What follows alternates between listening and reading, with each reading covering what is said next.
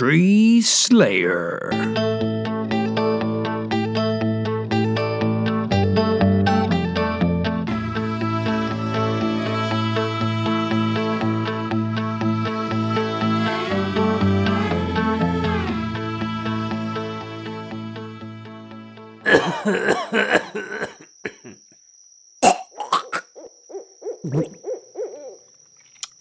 Now, before you get all cocky thinking you can just walk away from this place and never see a tree again, I think you need to hear the next part of my story.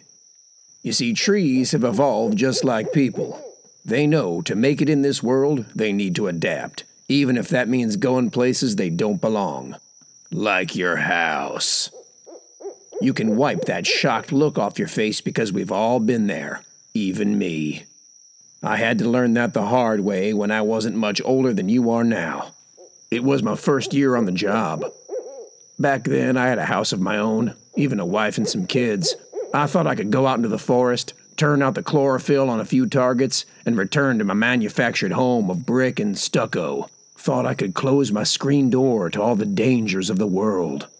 Never expected that trees could and would take everything from me. But I'm getting a little ahead of myself. To explain how I lost my family, I first need to tell you how I came to see the true extent of their malevolence.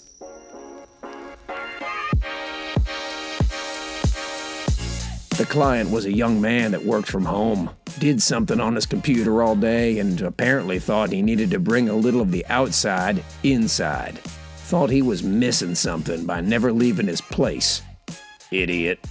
The way I see it, he could have scratched that itch any number of ways. A nice painting of a parking lot on his wall. Maybe adopt a raccoon or two.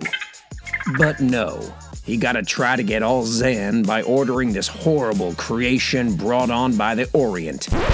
Can we still say Orient? I think so, because they have that Oriental trading magazine that you get 3 times a month with all that great plastic crap you can buy in bulk.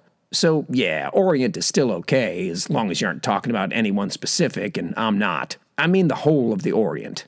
Anyway, that's where you find the bonsai.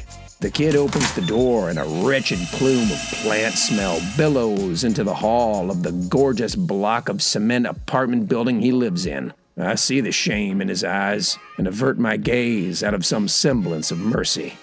Just show me where it is, I grumble, and he leads the way past a huge collection of vinyl records and a painting of a bike. He holds out a shaky hand to the coffee table, and there I see it. Pimped and pumped full of minerals, this twisted 10-inch fiend is perched in the center of the room like it owns the place. From the looks of the pruning scissor blisters on this guy's fingers and the spray bottle hanging around his neck, I think it's fair to say the bonsai did own the place. My knees went weak.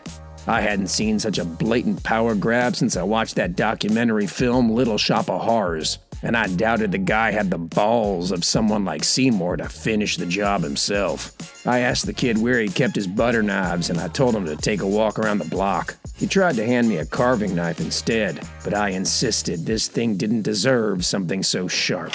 I picked the dullest, dirtiest stainless steel utensil I could find and stomped toward the table, my vision blurry with rage.